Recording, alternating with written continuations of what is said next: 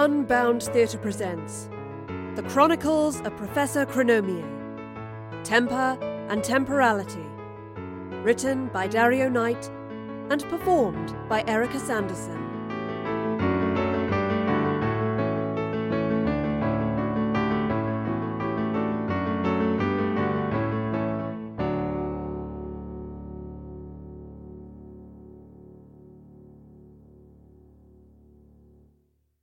Chapter 3. The Big Withers. The professor stood in the middle of a maelstrom. It was almost like being back in the vortex, only every synapse screamed to her saying something was wrong. Something was broken. My dear Cassandra, I trust you will forgive the brevity of this letter to you. I shall in time furnish you with a full account of our post-nuptial trip to the continent, but now I must take advantage of a few silent minutes to let you know that we have returned to Manydown Park to begin married life. Though my darling Harris remains a somewhat aloof presence at the house at times, I dread to consider your remarks on the matter. His Aunt Lydia would stiffen your very spine. Hers remains permanently arched so as to observe me at the end of her severe nostrils, and she makes no concession to disproving my presence in the house. Harris himself is, on matters of business, most stirred. He talks favourably of a new partner with whom he shall set to work in the coming months. I look forward to meeting him at the Fairchild's dinner party on the 22nd. I know few faces here at Manydown, though curiously a most peculiarly dressed woman I met in passing in the grounds seemed most animated at seeing mine. She claimed to be quite lost in her perambulation, and I felt dreadfully embarrassed not to recognise her. However, she appeared not to mind and disappeared off into the trees, clutching on to the most bedraggled gentleman's hat atop her head. I shall write again soon, dearest sister, and remain now and forever Mrs. Jane Bigwither. The professor dived between the trees. As a painted canvas might appear when wrapped around an orb, so the landscape stretched and furled around her. A dense fog creeped around her and through her. She grabbed hold of the chronometer and watched as the dials quivered, turning from 1802 to 1803. My dear Cassandra, what terrors and humiliation the fearsome Lydia Bigwither has calculated for me.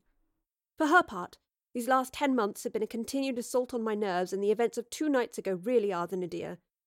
Upon throwing a most unexpected dinner party and insisting I attend in spite of having no suitable dress ready for such occasion, she proceeded to apologise most profusely to her guest that I had dared to be present not suitably attired. The entire evening unfolded a protracted and wholly contrived attempt to criticise my very character before her troop of society ladies. You must laud me for keeping my temper at such an attack, though I made my mind known to Harris upon his return. He assures me in a distant voice that I must simply come to understand the poisonous old broom.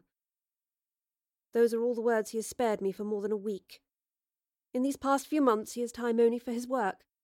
Mr. Raleigh has proved a most profitable partner in the firm, and a warm presence when visiting the house. He often inquires of our childhood in Steventon, knowing the area well, he claims, much to the disdain of Aunt Lydia. You may recall I once mentioned a most perplexing woman I met in the grounds and whom appeared to know my face. She returned again some 3 days ago, calling at the door, waiting to correctly ascertain the name of the house. On hearing it indeed to be Manydown, she frowned most darkly and turned on her heel. And were I not sure it to be the most ludicrous a thought, I should swear she wore the same dandy garments as the first day I crossed her path. I must set aside my pen, but remain forever yours, J.B.W. The maelstrom was threatening to erupt again. The professor stood among trees, watching the house as the fog began to obscure it from view. She looked up and saw leaves grow on the branches, drop, change colour in mid-air and land on the ground as no more than weathered scraps. The workings of the chronometer clicked. 1803 was becoming 1804. That face, she thought to herself. Surely it must be her, and yet it can't be. It was wrong. It was broken. My dear Cassandra, as I write, I see from my window the last patches of tainted snow dissembling into the winter mud, and I cannot help but feel they are taking with them some last vestige of myself. I lament the long evenings wherein you insisted upon warning me against the proposal of Mr. Bigwither. This very afternoon you must have experienced a great shiver as the prophetic power of your warnings came to pass. I find my social circle diminished of late, no doubt the doing of Aunt Lydia and her campaign of false rumours, and so occupy myself on walks in the countryside. The sodden earth and chill wind are of no fear to me. I returned some hours ahead of penning this missive to discover Mr. Bigwither in the embrace of young Lucy Emerson. Sister, I have no tears to cry. Mr. Raleigh, visiting to collect a raft of papers and ledgers, stumbled across the scene and took to usher me inside as Miss Emerson fled in a cab and Mr. Bigwither returned to his work. I must credit Mr. Raleigh with guiding me to my rooms, for in that instant I had no sense of movement. I shall end this letter to a tender knock at my door. Perchance it is the master of the house. I shall write to you anon.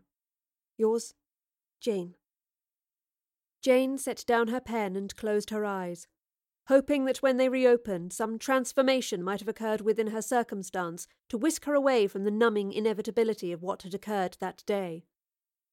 But when she lifted her tired lids again, the same writing desk stood before her, the same candle burned upon it, and the same dim winter afternoon filled the window. Another knock sounded at the door and she stood, brushing down her dress in a gesture born more from custom than care. She walked across the room unready for the confrontation with Harris, but unwilling to delay it.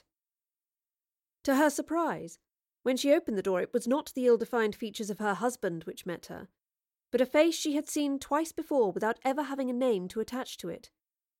Before she could say a word, this was corrected. "Professor Cronomier at your service," the woman chimed whilst raising her hat. "I'm so sorry to interrupt at this hour, Mrs. Bigwither, but I really must speak with you. I've come to save your life."